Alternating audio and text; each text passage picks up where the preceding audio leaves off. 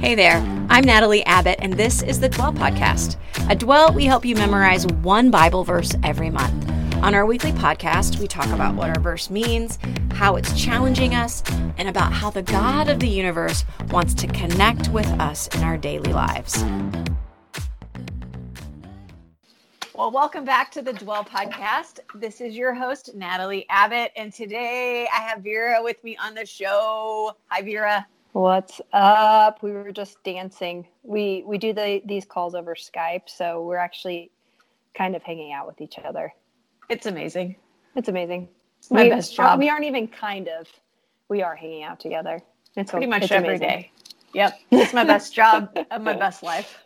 Of your best life. Yeah. Yes, for sure. So let's talk about our verse this month, which is from Isaiah 1:17.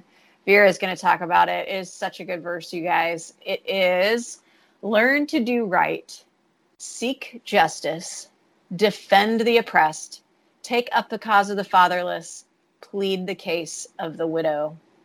It's so good. It's all of the marginalized, all of the oppressed, all of the lesser than people. Mm-hmm. God is calling us to care for them. It's so good. I remember you were very, very, very firm on this being one of our verses this year. I was.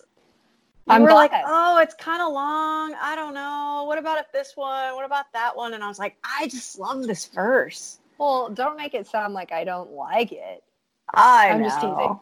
It was kind of a design issue, though, because it was a longer when verse. They're longer. You know, yeah. The 1.5-inch canvas is pretty small for the tattoo, but we made it happen. The Lord made it happen, and I'm here for that. I'm here for that too. Mm-hmm. I'm here for the Lord. Bless you. So bless you, babe. Yeah. So talk about this verse, Vera. We were talking about when God asks us to kind of step out and do something, like to actively respond to him, to do what's right, to follow him in a specific way. Like, how do we know he's asking us to do that? And have you ever been in that kind of situation where you're like, I know this is what God is asking me to do. I got to do it. Mm-hmm, mm-hmm. Yeah, that's the thing about this verse is it's really a challenging verse. I mean, it's clear that we're supposed to do certain things. And so, yeah, I have one story, I think, that illustrates this perfectly. So this was probably 6 or 7 years ago. And I'm sitting in church, minding my own beeswax, just trying to go to church. You know, I don't want to be poked. I don't want to be asked to do anything. I'm going to church to get filled up. You know what I mean? Like, don't ask me to step out. And I'm sitting there, and this girl stands up in front of the church, this girl is now one of my dearest friends. And I think maybe I had met her kind of before. We were pseudo like acquaintances. Mm-hmm. And she stands up in front of the church and she says, hey, I am a part of this group, and basically we have been praying for an opportunity to go into this nightclub. We've been praying for an opportunity to go and serve the dancers in this nightclub.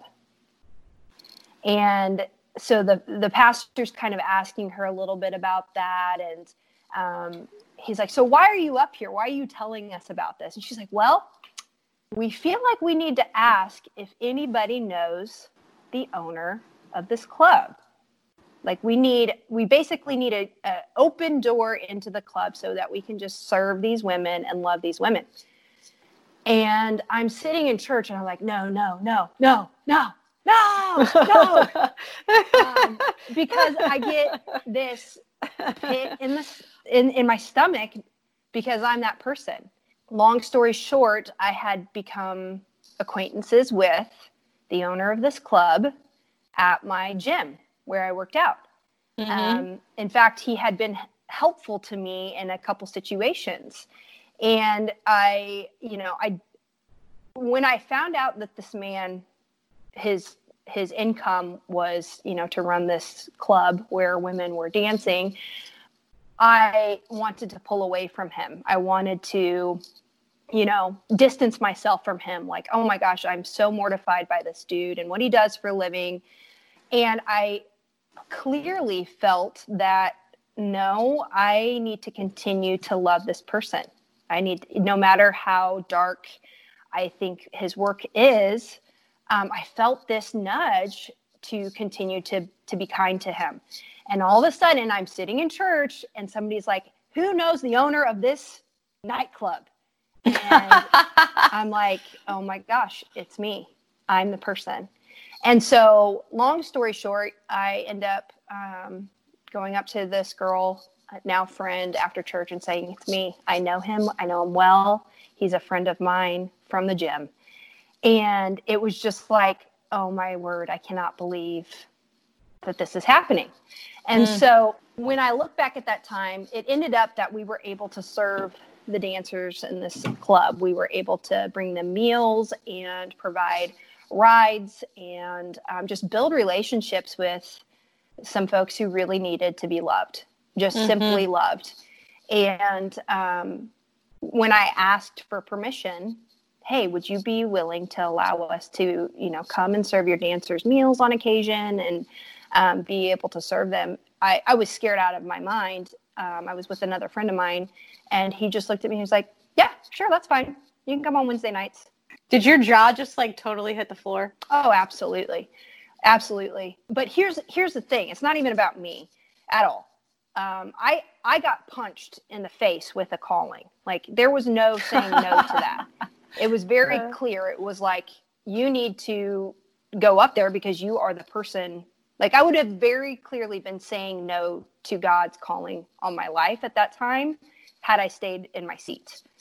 Like, it was clearer than the day is from night.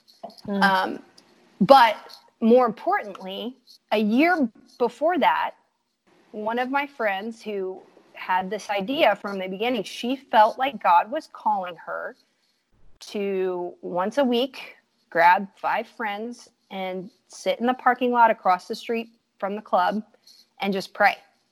And for a year, they were faithful to show up for an hour and to pray because they felt that call on their lives. I had the luxury of getting punched. They did not. It was a whisper of the Holy Spirit saying, I want you to go here.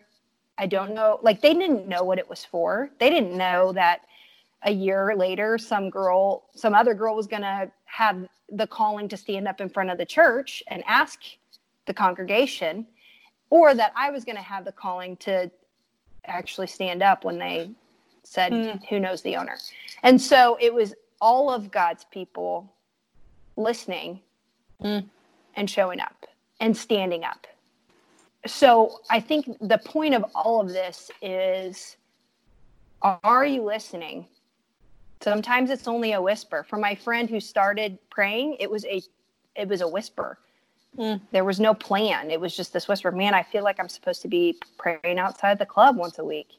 And for me, it was like a ton of bricks, And so, yeah, I think we just need to be listening. Yeah. I love that. I love that part of your story, that it looks different for different people and at different times. Like, for sure, there are times when, like, the calling of God on your life is like a heavy weight of like, I can't say no to this. I know this is exactly what he wants me to do.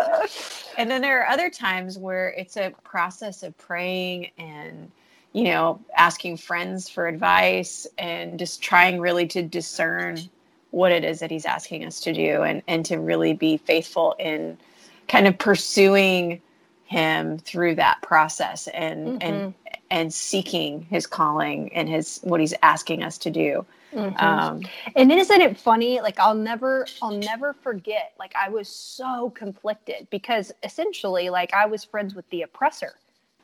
Do you know what I mean? Like, yeah. I felt very conflicted. Like, here I am, this person who follows the Lord. Like, what are people going to think? That I'm continuing to, like, be kind to this dude, Yeah. And I did seek advice. I asked many friends, I'm like, hey, what do I do here? And they're like, I think you're supposed to just be his friend. I think you're just supposed to be his friend. And I felt that. And had I, worried about what other people might think of my associations, which I was, I mean, I'm not perfect at all, but like I would have missed out on the opportunity for a bunch of people to get some love in their life, Mm-hmm. Super awesome. That reminds me of in the Bible when the people are in captivity and they're basically slaves, that you have these people who, like Daniel, who are essentially friends with the king, their oppressor. And because of that friendship, or because of, people like Esther, who in fact married her oppressor, the king, she was able to save her whole people. Yeah. That God does things through relationships with people who are broken people. And sometimes, that's the very person that needs our friendship, that needs us to be a light and to help them to see kind of the error of their ways. Yeah. And it's all about listening, because I'm a black and white person. Like, I see things as right and wrong pretty clearly to a fault. It can make me judgy. It can make me self-righteous at times. And so, man, it was hard for me to continue to be kind to that dude. You know what I mean? Yeah. It's all about listening. Mm. And believe me, like, the next day, had I been sitting in church the next day, I might have not stood up. You know what I mean? Wow. Like, that's how feeble we are. Right. It was actually a grace of God that I that day had the courage to say, okay, I'm going to stand up and I'm going to walk forward. Yeah. Yeah. For those of you who are listening at home too, if you don't get our email or you don't read our blog, you should check out our blog for this week, because Vera wrote it. And it's a really great blog about how do we know when we are feeling like we should do something, if it is a conviction from the Holy Spirit or if it is condemnation from our enemy. So if you get a chance, take a look at that. And again, thank you so much, Vera, for coming on and sharing some good words with us today.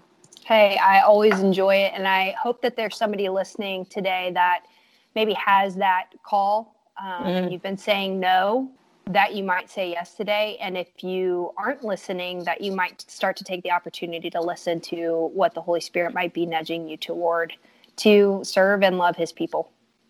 Awesome. Thanks, V. You're welcome.